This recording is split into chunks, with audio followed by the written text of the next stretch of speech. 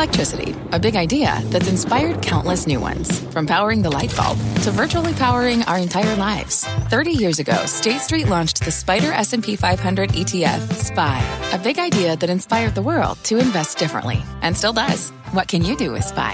Before investing, consider the fund's investment objectives, risks, charges, and expenses. Visit ssga.com for a prospectus containing this and other information. Read it carefully before investing. SPY is subject to risks similar to those of stocks. All ETFs are subject to risk, including possible loss of principal. Alps Distributors, Inc. Distributor. Homes.com knows that when it comes to home shopping, it's never just about the house or condo. It's about the home. And what makes a home is more than just the house or property. It's the location and neighborhood. If you have kids, it's also schools, nearby parks, and transportation options. That's why Homes.com goes above and beyond to bring home shoppers the in-depth information they need to find the right home. And when I say in-depth, I'm talking deep. Each listing features comprehensive information about the neighborhood, complete with a video guide. They also have details about local schools with test scores, state rankings, and student-to-teacher ratio. They even have an agent directory with the sales history of each agent. So when it comes to finding a home, not just a house, this is everything you need to know, all in one place. Homes.com. We've done your homework. My mission is simple, to make you money. I'm here to level the playing field for all investors. There's always a bull market somewhere, and I promise to help you find it. Mad Money starts now. Hey, I'm Kramer. Welcome to Mad Money. Welcome to Cramerica. Other people, my friends, just trying to make you some money. My job is not just to entertain you, but to educate and teach you. So call me at 1-800-743-CNBC or tweet me at Jim Cramer. Has big tech gotten too powerful? There's no denying that Facebook, Microsoft, Amazon, Apple, Alphabet, and Tesla certainly rule this market. Even on a day like today, Dow slipped 266 points, S&P shed 0.51%, and the Nasdaq still managed to finish positive territory. Why? Because these kinds of companies were on fire. This morning on Squawk Box, Rick Reeder, he's a chief investment officer of global fixed income at BlackRock and a real smart and nice guy, said that Google and Microsoft might as well be countries because they make so much money. Countries. After those terrific quarters they reported last night, I got to agree. Although you could say the same thing, countries, about all the big tech names in the $1 trillion club, and Facebook too. Although it's $880 billion valuation because the stock's down means it's more of a third world country. But when you get that powerful, the politicians start gunning for you, right? I mean, we know that's what's happening right now. We have everything going wrong for these guys. The conventional wisdom says we're likely to see some bipartisan action in Congress to crack down on big tech on antitrust grounds. 2 weeks ago, a group of senators proposed a law that would prevent Amazon and Google from favoring their own products and services in search results. Bipartisan thrashing! Apple's been accused of steering business towards its own products on the App Store. Facebook's facing scrutiny from the FTC, on top of the endless parade of bad headlines about their safety practices or lack thereof. Only Microsoft and Tesla have gotten away with whatever they're doing without coming under serious fire, despite what often seems to be Elon Musk's best efforts. You know what, though? I think Washington's looking at these companies all wrong. Yes, they are powerful. No denying that. Yes, they should probably face more regulation. But I think we should be aiming to create clear rules for digital commerce rather than aiming to cut them off at the knees. In any other developed country, these companies would be treated as national champions, treasures even. After living through an era where the only thing America seemed to make right were toothpaste, deodorant, diapers, soda, movies, I'm actually proud that America dominates the tech industry. So I want to take Reader's comments one step further. Forget countries. These companies are empires. And for the most part, they're benevolent empires.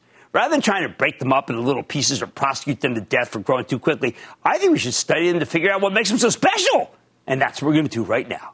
Why don't we start with the two that reported last night, Microsoft and Alphabet, the artist formerly known as Google. Microsoft was the star of last night's show, delivering what I'd argue was actually the best quarter of any company in 2021. Everybody knows that Microsoft dominates Office software, but after that quarter, we know that the LinkedIn business has become the default way for professionals to find jobs in an era where COVID has transformed how companies hire. Then there's Azure, the cloud business. It wasn't that long ago that CEO Satya Nadella made the ridiculously bold claim to me that one day Microsoft would have an $18 billion in cloud service business. At the time, he was talking annually. But Microsoft did $20 billion last night. That's a phenomenal group of businesses. Throw in the fact that they got $130 billion in cash, I think the stock's worth every penny of its $2.4 trillion valuation. Someone asked on Twitter today why we aren't selling any Microsoft for the charitable trust, which, of course, you can follow by joining our brand new investment club. I'll answer that question with a question. Why? Why would we sell Microsoft? It's a monster, but one that's very friendly to shareholders, and it's already survived its showdown with antitrust authorities 20-odd years ago. Why?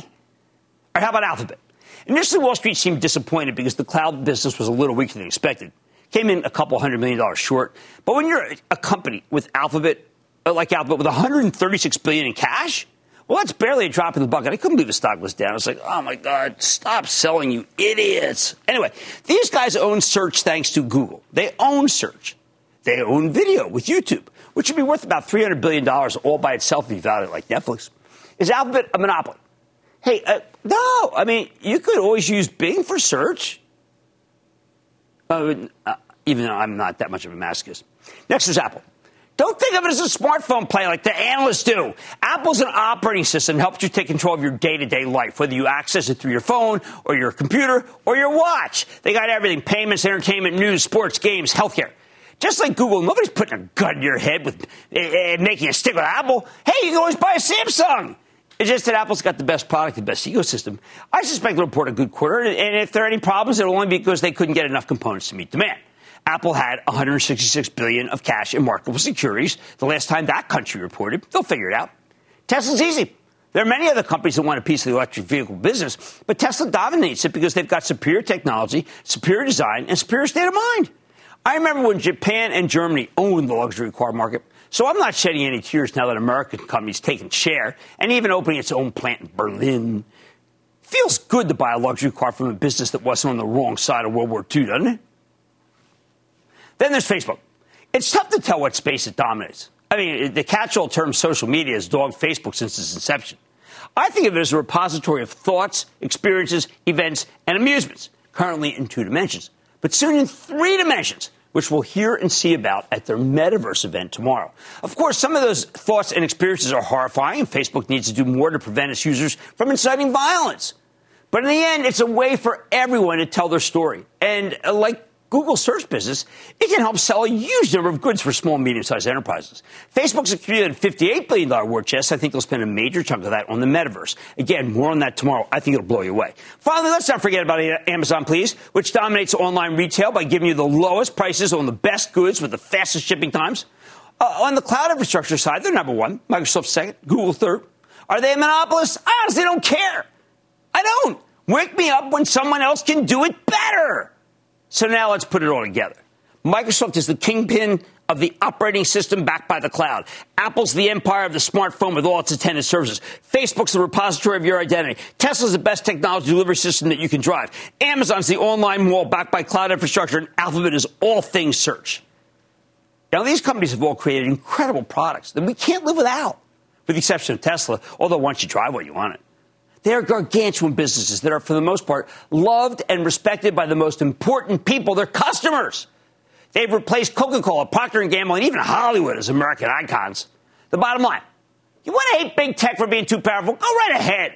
But I think it's insane that our government's targeting them. America's finally good at making something again. We should be helping these companies take over the world, not kneecapping them. And even if you despise big tech, you have to admit these companies have created more wealth than any other enterprises in the history of this great nation. Let's take some calls. I say we go to Daniel in New York. Daniel. Yeah, booyah, Jim. Thank you for taking my call. We love your show. Oh, man, thank you very much. I appreciate it. Well, my question is about Clorox. I've owned it for a while. It went way up. I sold it, went down. I bought it, and then it went down some more. And I just wondered, should I hold it? Should I add to it? I think you should wait to see how the quarter is. A lot of these companies that are in that business just can't seem to find any footing. This one yields 2.9. Why not wait until it yields, say, 3.3, 3.4? That's where they've been stopping. Hey, let's go to Don in Oregon. Don. Hey, Jim. How are you? I am good, Don. How about you? Terrific. Thanks. Got a simple question for you. Sure. It's Intel. I don't know whether to buy, sell, or hold, and I thought I'd get your opinion. Okay, well, Intel is run by a new man, Pat Gelsinger. He's an old hand at Intel. It's going to take a lots of rebuilding here. So what I would tell you is, they're not going to be in the playoffs this year. They may not make the playoffs next year. Why not be in the stock that is the Super Bowl champion? Why don't you be in, or at least in the Super Bowl? Why not pick either NVIDIA or AMD? The latter, I think, represents good value even up here. Stefano in New York. Stefano. Professor Kramer, been watching you since Kudlow and Kramer since I was a baby, and I'm an adult. And my question is about PayPal. The acquisition of Pinterest, it was what took a dive from 270 to now.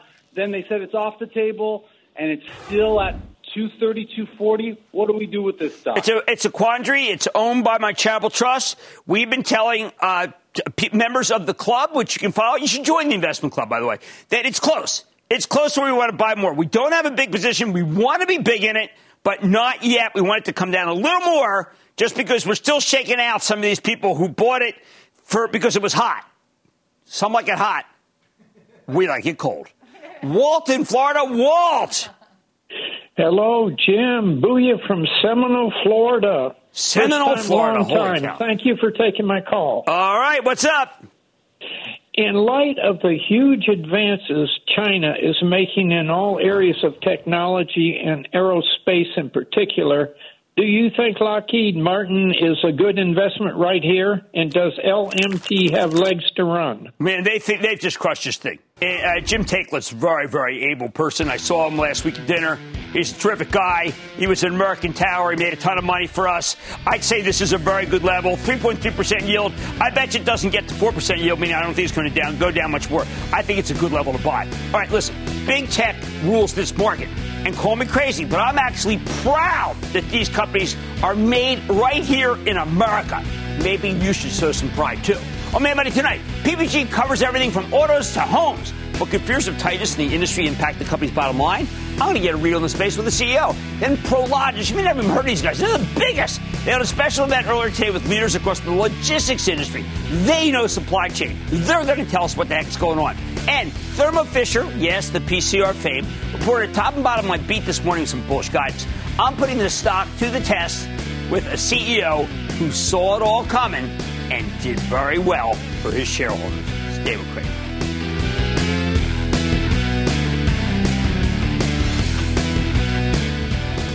Don't miss a second of Mad Money. Follow @JimCramer on Twitter. Have a question? Tweet Kramer. #MadTweets. Send Jim an email to madmoney@cnbc.com or give us a call at 1-800-743-CNBC. Miss something? Head to madmoney.cnbc.com. Fact. Running a business is not getting easier on your wallet. With higher expenses on materials, employees, distribution, and borrowing, everything costs more. Also a fact. Smart businesses are reducing costs and headaches by graduating to NetSuite by Oracle. NetSuite is the #1 cloud financial system, bringing accounting, financial management, inventory, and HR into one platform and one source of truth. With NetSuite, you reduce IT costs because NetSuite lives in the cloud with no hardware required. Accessed from anywhere. You can cut the cost of maintaining multiple systems because you've got one unified business management suite. You improve efficiency by bringing all your major business processes into one platform, slashing manual tasks and errors. Over 37,000 companies have already made the move. See how you'll profit with NetSuite, and then you can think of all the ways you could be spending the money you save. Company retreat in Malibu, anyone? By popular demand, NetSuite is offering a one-of-a-kind flexible financing program for a few more weeks. Head to netsuite.com to start saving. When you're hiring, the best way to search for a candidate isn't to search at all. Don't search, match with Indeed. Indeed is your matching and hiring platform with over 350 million global monthly visitors, according to Indeed data, and a matching engine that helps you find quality candidates fast. Use Indeed for scheduling, screening, and messaging to connect with candidates faster. Plus, 93% of employers agree Indeed delivers the highest quality matches compared to other job sites, according to a recent Indeed survey. Leveraging over 140 million qualifications and preferences every day, Indeed's matching engine is constantly learning from your preferences. Join more than 3.5 million businesses worldwide that use Indeed. Listeners of this show will get a $75 sponsored job credit to get your jobs more visibility at Indeed.com/MadMoney. Just go to Indeed.com/MadMoney right now and support this show by saying you heard about Indeed on this podcast. Indeed.com/MadMoney. Terms and conditions apply. Need to hire? You need Indeed.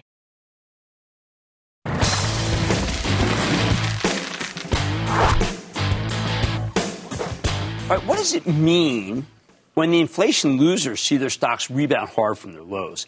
Consider the case of PPG Industries. That's the Pittsburgh-based maker of paints and coatings that we've liked so much. It's been hit hard by all sorts of supply constraints. In many ways, PPG is the worst of both worlds here. Skyrocketing prices for the raw materials, also declining demand because the companies that use their products, think automakers, can't make as many as they'd like to because of various shortages. Think about the semis. And that's why the stock has had a tough summer. However, last Wednesday, the company reported a truly good quarter, a nice top and bottom line beat. Now, look, it did introduce a new full-year forecast that was weaker than expected, but the stock rallied 3%. The thing's now jumped more than $20 from its lows earlier this month. Can it keep roaring? Let's go straight to the source with Michael McGarry, the chairman and CEO of PPG Industries, get a clearer picture of where his company's headed. Mr. McGarry, welcome back to Mad Money. Thanks, Jim. It's always great to be back. I got to tell you, Michael, when I watched the stock react, and, you know, our mutual friend Frank Mitch from Fermium, he and I were thinking, now what happens? Will people say the worst is over, or will people say there's more trouble? And I told him what I think would happen is people are thinking about 2022, and they recognize that the problems that you've had are going to go away sometime 2022, so you better get in it now. Yeah, I think it's clearly that people are looking forward. I mean, you have two things to think about. One, raw materials are going to start to flatten out. That's going to be good for us because we're getting a lot of price. But more importantly, we have a strong order book. And so when I look at demand, whether it's cars, whether it's planes, I mean, there's going to be a lot of latent demand that we're going to see in 2022 that we haven't been able to fill in 2021 because of raw material shortages. Now, can you explain to people how there could be such a disparity? You've been at it for a long time. And you're really the best there is. And yet you were still off very big about the $150 million supply chain and customer production. Mm-hmm. It turned out to be $350 million. I think maybe you can explain to people how crazy it is out there that you could be off that much. Well, Jim, normally for our automotive customers, when they give us a 90-day forecast, they're about 90% right. When they're 60 days out, they're like 95%, almost 98%. They haven't even been able to give us forecasts for a week or two. So they've been off a lot. And they're not the only ones. We see the same thing in the appliance segment. We see that in a number of our other in-use segments, especially think about traffic paint. I mean, we're out there trying to paint roads but don't have the paint. And so that's been a challenge for us. And our suppliers, which are major, suppliers, they're having troubles getting their factories back in the kind of shape it was back in 2019. Now, I guess also there's production curtailments in China that no one expected. How are you doing with those? Well, that has been a bit of a surprise to us. When they came out with the dual control, which is two factors. One is how much total energy they consume, and the second one, how much energy per unit they want to have. They started this a lot earlier than we expected. They do have the Olympics coming up. And they are trying to pretty things up before the Olympics, so that's driving the early start to this. But the good news is we generally run 2 shifts out of 3 in China in most of our facilities. So we'll be able to run the evening shifts and the midnight shifts and be able to get all the energy we need to meet our customer demand. So we're actually in very good shape there. We have a number of facilities in China. So I'm feeling better about that. But what we need to get our raw material supply chains worked out first. Yeah. Well, tonight, Ford reported, and Ford reported a really good number. They reinstituted dividend, saying that there's some chip shortage ease, but still says 2023. When I spoke to Mary Barra at GM, again, same story. I mean, is it possible that 2022 could be a lost year? I actually, when we talk to our customers, they're not that hopeful about the first half of 2022 for automotive, but they're a lot more hopeful on the back half of 2022. But, we're watching a number of things in this area to make sure that they're able to meet their needs. But we're going to be there for them regardless of when it does crank up. In the meantime, we got to talk about the PPG housing, painting. Because, there you've been able to take price. I think you were so right to double down on that business. Michael, that is looking like a genius move. Well, Jim, we've been able to get substantial price in our architectural business. We got 6% price across all the PPG. We're going to get about 9%, 8 to 9% in the next quarter, and we're going to continue to stack price on top of price. Our architectural businesses around the world have been performing at a very high level. Our same-store sales in the U.S. alone were up 10%. If you look at Mexico, we had double-digit growth there. In Europe, we're continuing to perform very well, and that's with a lack of raw materials. So when we get raw materials, we'll be doing even better. So I'm really excited about that business. Well, it's been very good for shareholders. There's a moment in your conference call from October 21st where analysts is trying to figure out what really is the supply chain. What does it mean? And you say that you had 95 force majeures in Q1. Now, right. How could there be that many companies that couldn't get it together to deliver what you rightfully deserve? Yeah, unfortunately, we do buy from a lot of companies. And when you think about, the hurricane impact, that's been a major one. The Gulf Coast freeze from February has still had a challenge. We have a number of suppliers in China that were caught off guard with the dual control. So a number of these things are very challenging for us. And think about it from a paint perspective. Normal formula might have 20 raw materials in it. If you're missing one of the 20, you can't make anything. It's not like you can go with 19 of them. You have to have all 20. And, we've gotten rid of a half dozen force majeures, but we're still above 90. I think we're at 92 force majeures right now across the company, across the globe. Well, look, I think that what the stock says is that Michael McGarry is going to make a lot of money next year and that the tyranny of supply chain will end. In the meantime, the demand. You not once ever question any demand for housing, for autos, right? I mean, the demand is incredibly strong. Our demand across the board, even you think about our packaging business. So the switch from single-use plastics to aluminum cans and for food has been very strong. I mean, our demand in our packaging business is up double digits. Our industrial business, think about appliances, how long it's going to take you to get an appliance right now. Very strong demand. There's hardly a supply chain that I'm looking at from our side. Our refinish business, you get an accident, repaint the car. That every time the economy gets unlocked, if you will, whether it's in India, Malaysia, Australia, we see immediately miles driven go up, accidents go up, and our refinish business. So we are very bullish about next year, not just in refinish, but think about planes. MRO is getting better, and, I don't think until 2023, but they're going to start building the big planes again.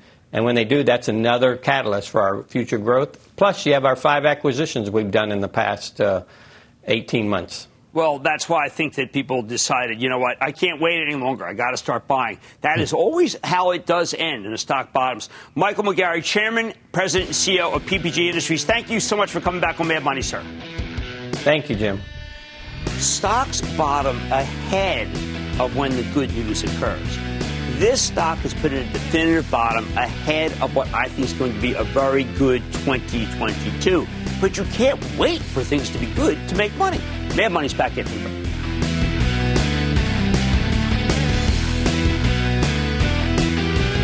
Coming up, buyer beware or buyer beware house? Cramer sets his sights on a stock that plays a key role in the supply chain. Next. You seek the key, but first, you must learn the ways of precision, craft, and performance with Acura's all-electric ZDX. With a premium Bang & Olufsen sound system up to a 313-mile range and a Type S variant with an estimated 500 horsepower, the ZDX is their most powerful SUV yet. Unlock the energy when you visit Acura.com to order yours today. Take your business further with the smart and flexible American Express Business Gold Card. You can earn 4 times points on your top 2 eligible spending categories every month, like transit, U.S. restaurants, and gas stations. That's the powerful backing of American Express. 4 times points on up to $150,000 in purchases per year. Terms apply. Learn more at americanexpress.com/business gold card.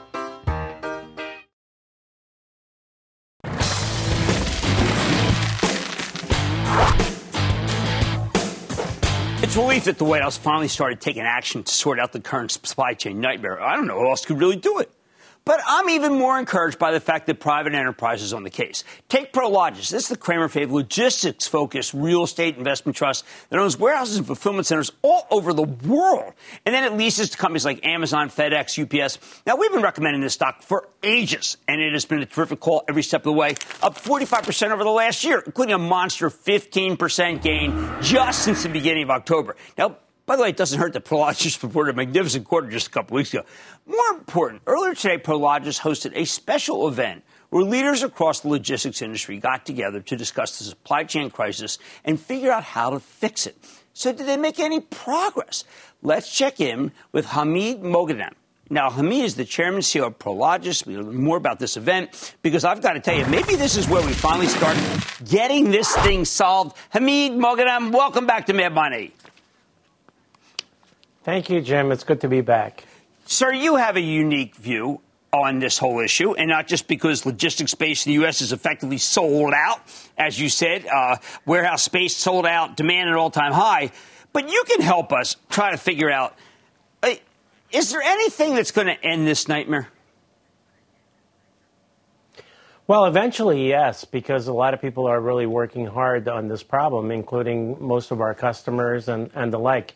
But it's not going to happen quickly. And I think this surge in demand that we saw, after the vaccinations, together with the interruption in supply that we saw at the beginning of COVID in terms of manufacturing, those two things together collided, and we just put the Christmas season on top of all that.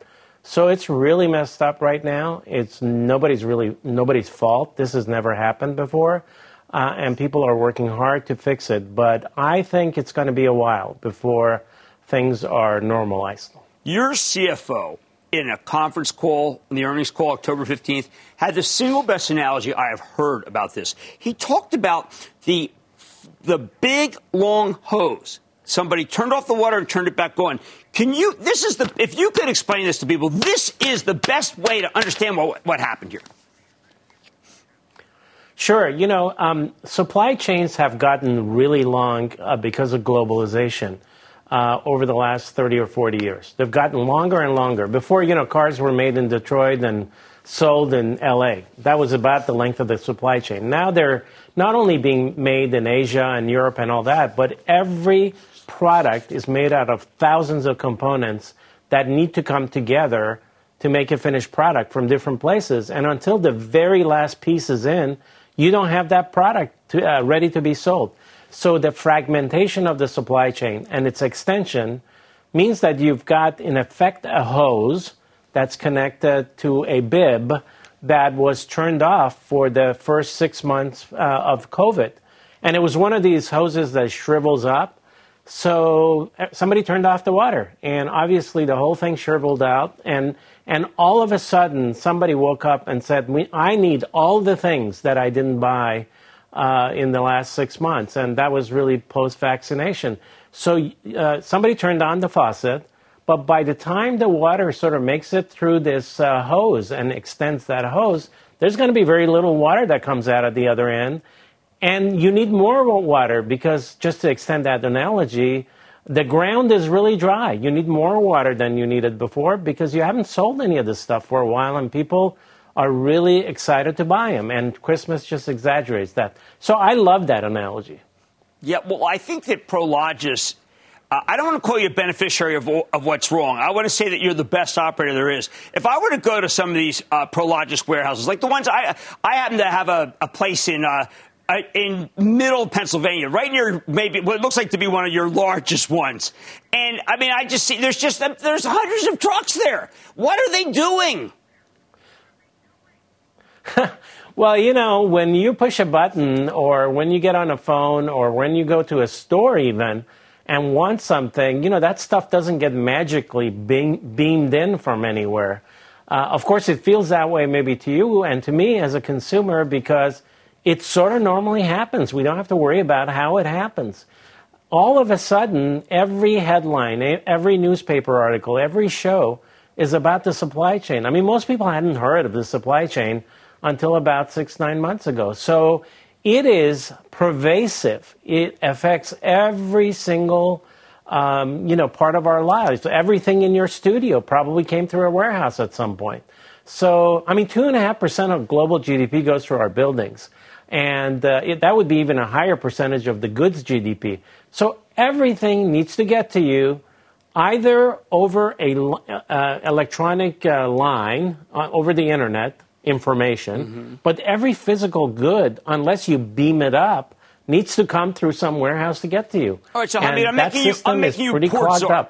I'm making you port czar right now. West Coast port czar. You have unlimited power to do whatever you want. What would you do? What 3 things would you do to make this go away?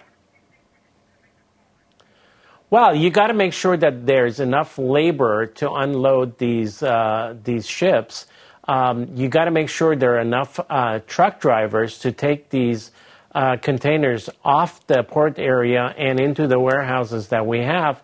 And labor is probably the biggest bottleneck right now. Shortage of drivers and shortage of warehouse workers. There's a shortage of every kind of labor.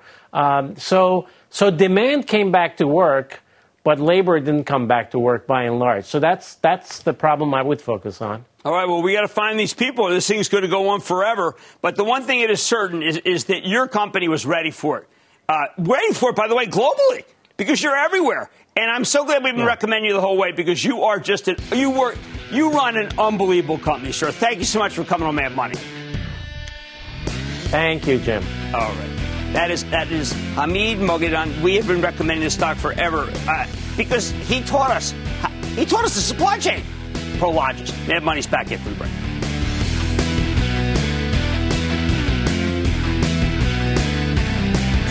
Coming up, Cramer's no mad scientist, but this stock might make you some mad money, in or out of the laboratory. The CEO of Thermo Fisher joins the show next.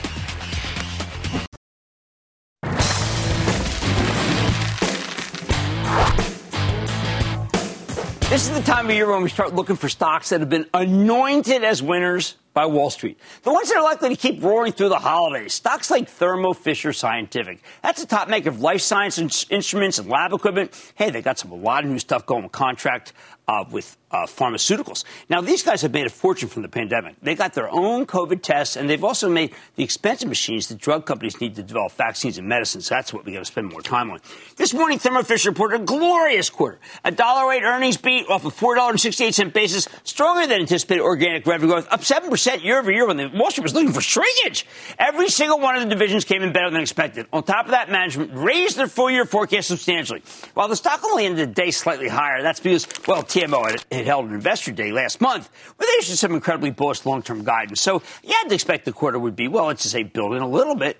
Can the stock keep climbing? Let's take a closer look with Mark Casper, the bankable chairman and CEO of Thermo Fisher Scientific, to learn more about the quarter and what he sees going forward. Mr. Casper, welcome back to Mad Money.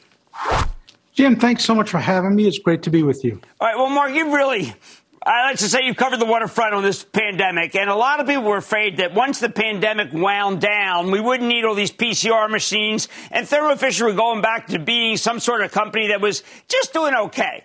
It looks like it's the opposite. You are accelerating your organic growth when a lot of people felt that it had to decline. What is driving things here?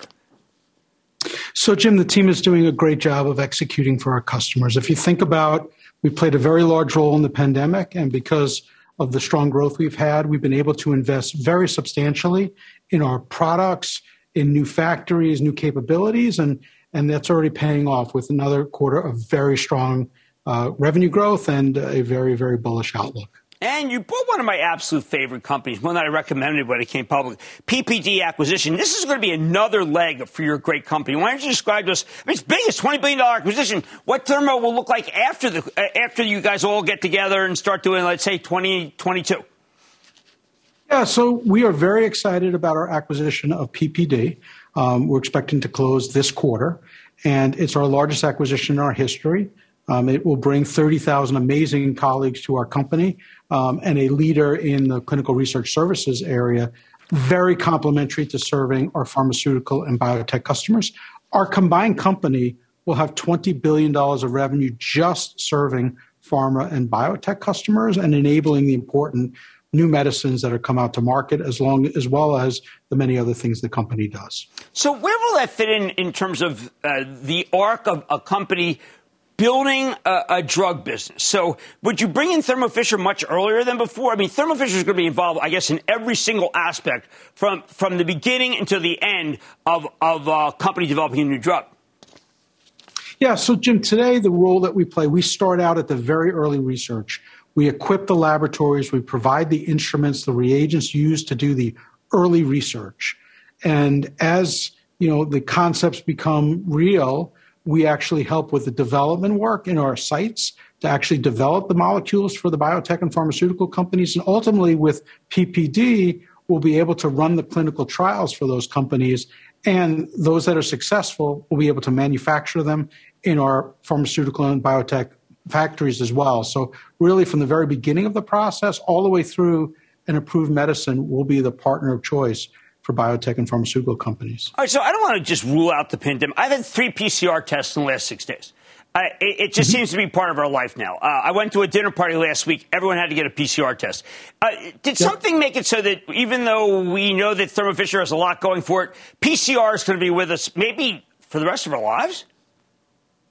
So, PCR pre-pandemic has played a very substantial role in molecular diagnostics because the testing is so accurate and it's easy to develop new, applications. If there's a new disease or a new target of interest, it's fairly easy to develop that for PCR. And you saw us scale that up in response to the pandemic. And, to date, since March of 2020, about 750 million PCR tests have been run on our technology around the world. It's a staggering number. And when I think to the future, we in the pandemic phase that we're in today, we're still seeing very robust demand for PCR testing. And as it gets to an endemic phase, when it's not as widespread around the world, doctors are still going to want to know whether somebody is presenting with COVID or a different respiratory disease. And therefore, we think there's going to be some longevity to testing demand going forward. Speaking of longevity, you've got numbers in China that are unlike pretty much every other company. It's almost as if China and the United States were never kind of having a trade war. What is the secret behind doing so much business in China that so many other people seem to be missing? So, Jim, we've been in China for about 40 years, and we have a very strong local presence, and we help the country control air pollution, ensure food safety for their population, help them produce medicines, things that are really essential roles. And we manufacture in China, and we also import into China from our factories in the U.S. And we've been a good company supporting, that local market, and we've enjoyed very strong growth. In the last decade, we averaged about 15% organic growth, and we have high expectations for our growth going forward. The trade tensions are real. And we're going to navigate them to the best of our ability and make sure that we support whatever the policies are that Western Europe and the U.S. has with regards to China. All right, one last question, Mark. When all this started, I remember speaking to you before we even thought about having to do PCR tests, and you were ready. You were one of the few executives I ever spoke to that was ready for a pandemic. Most people were completely caught off guard. What is your overall takeaway of what happened and what could happen again? So, our takeaway in terms of what happened was I think the world was surprised at the speed at which it would spread. And, it took a while for the world to mobilize, but it has really proven that we're in the era of science. What the pharmaceutical and biotech industry has done to respond with vaccines, and you're seeing therapies start to come out, it's remarkable in terms of how short the time frame has been, and it's making a real difference. And what I'm very encouraged for the future is that basic funding in scientific research looks strong. The U.S. is talking about ARPA-H, which is a way, like a defense contract, planning for the future challenges so that we're ready for the next problem as opposed to thinking about things that have happened in the past. And that's really encouraging because the world will be better equipped to fight whatever next challenge comes. Well, I hope people understand that when things people thought were not going to be that important and it wasn't going to be a terrible pandemic or even a pandemic, Mark recognized that it was. So when Mark is optimistic, and he has the right to be since he was pessimistic at the beginning, I feel much better, and you should too. I want to thank Marc Casper, Chairman and CEO of Thermo Fisher, one of the heroes of COVID-19. Mad Money's back in for them.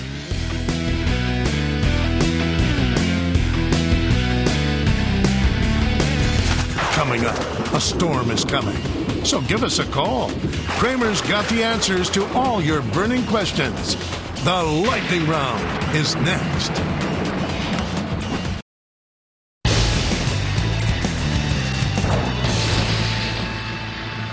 It is time. Time for the lightning round.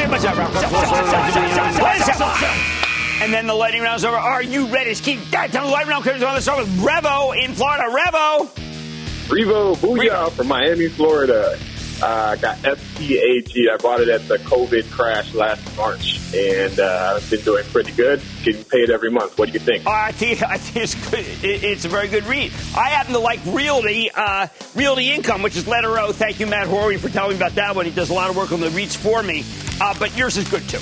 Let's go to Bob in Maryland. Bob. Mr. Cramer, thank you for taking the call. Oh, you're welcome. I don't understand why Meritor, M-T-O-R, remains so undervalued. They've beaten consensus on both revenue and EPS in each of the last 4 quarters. They're looking to make $2.40 per share for the current year. Yep. They're carrying a FTE of 6 on next year's I know, estimate, but remember, sir, what's happening here is all those kinds of companies are under pressure because people feel that there are supply chain issues and they won't be able to build enough trucks and they won't be able to build enough cars, and so therefore Meritor doesn't do well. I think you must hold on to this, sir. Let's go to Nick in New Jersey. Nick. Booyah, Jim. Booyah. Nick from Scotch Plains, New Jersey. How are you? Oh, my God. I love playing Scotch Plains. I was a good coach. we beat you. You beat us. About 500. What's up? Excellent. Well, I'm calling to ask about Array Technologies, global provider of ground-mounted solar trackers. Look, I would buy Enphase up here versus doing that. I'm not kidding. Enphase, even after today's run, represents better value than that stock. Let's not go down the food chain. Start at the top. Dennis in Texas. Dennis. A big sad booyah from Austin, Texas, Jim. Oh, man, how you doing at one of the fastest-growing cities in America? What's happening? Oh, it's beautiful. I love it, Texas. Hey, I'm calling about my stock, MP Materials, the rare earth miner and processor. I bought it 3 weeks ago for $29, and yesterday it dropped from 38 to 33 based on this critical report from Grizzly Research. They say it's the same failed backed business, that the same operations team led to the bankruptcy of Moly Corp 10 years ago, and it's under Chinese government control. Projected revenues are unattainable, Jim. What should I do? I see this rap again and again on these guys. Now, I was critical of them for selling stock, but it hasn't done anything. It's actually held up better than a lot of other SPACs. But, look, I think the stock is not going to go down much from here. That story is old, I feel, and they just brought it out again. They knocked the stock down, and I guess they're happy. I guess that's what they wanted. Let's go to Marvin in Arizona. Marvin! Hey, Jim, thanks a lot for taking the call. Of course. Stock I'm looking at pays a special dividend twice a year, along with its regular dividend. I'm talking about OMF, One Main Holding. Yeah, you see, now, I when I see personal auto loan, I always hesitate. I think it's probably let's have them on. I mean, the reason why I say this is because these businesses can be done. Companies can lose money in this stuff, and so I want to know more about these guys. It's important. It just seems too cheap. I don't get it. It's like at 4 times earnings. I got to figure out what's wrong. Let's go to John in Missouri. John. Hey, booyah, Jim. Well, thank you for everything you do for us home gamers here, buddy. Oh, thank you. Appreciate it. What's going on? I want to see what you think about Amphenol, ticker APA. I've always liked Amphenol. Amphenol is just the building blocks. It's the plumbing. It's just the cables that are everywhere, and they're omnipresent. Amphenol is a buy. I want to go to Donald in my home state, New Jersey. Donald. Booyah, Dr. Kramer. Yo, my name is Donald O'Malley from Jersey City, New Jersey, and my partner is Pamela O'Neill. Jim, you were bullish on Nokia about a month ago, NOK. Are you still bullish? Nokia is coming around. Nokia is actually getting better. Now, it's not going to be a straight line, but if the company is not, it's out of the critical, it's out of critical care. It's recuperating. I think that's the best way to look at it. We need one more. We need to go to Bob in Connecticut. Bob. Hey, booyah from Guilford, Connecticut, Jim. Hey, all thanks right. for all your hard work over the years helping us out. Thank you. So I want to Want to ask you about Radware, LTD, symbol RDWR. You know, anything security solutions like that I'm going to like, but I do want to come back over and over again. Palo Alto Networks is the best. And that, ladies and gentlemen, the conclusion of the Lightning Round. The Lightning Round is sponsored by TD Ameritrade. Coming up, hot, Ike. Make sense of the day's most critical market machinations in no time flat. Stick with Kramer for a special No Huddle next.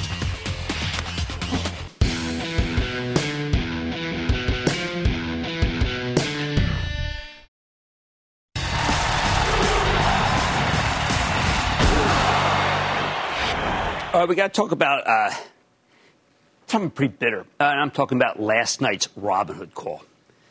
The one that sent its stock plunging more than 10% today because it was really it was disappointing. You know, I spend a tremendous amount of time talking to regular people like you about stocks. I love it. I do it even if it wasn't part of my job. I was in Mexico City Airport the other day, and a terrific kid gave me a huge hug when he saw me, saying I was his hero for getting him into stocks. Flight attendants on both planes south and north were stock aficionados, too. They even said they invested because of me. I have to admit, I eat this stuff up. I'm proud of it, which is one of the reasons why we started the investment club. I want to teach people how to be better at managing their money. The thing is, the vast majority of the people I meet, and virtually all the younger ones, have accounts with Robinhood. I always thought that was a good thing. An easy-to-use app coupled with some homework can yield remarkable results. I saw Robinhood as a commission-free gateway to riches for a new generation thinking long-term. But after last night's quarter, I'm just not sure. I'm starting to worry that many of the people who've gotten involved through Robinhood are either getting uninvolved because they lost a lot of money in SPAC stocks or the like, or they're moving into something with more action. I mean, maybe DraftKings? Pro football's pretty exciting this year. After last night, it looks like the average Robinhood customer, 31 years of age, with a median account of $240, is less inclined to invest in stocks and more inclined to speculate on cryptocurrency, including stuff like Dogecoin. That's the repository of nothing but Elon Musk's sense of humor.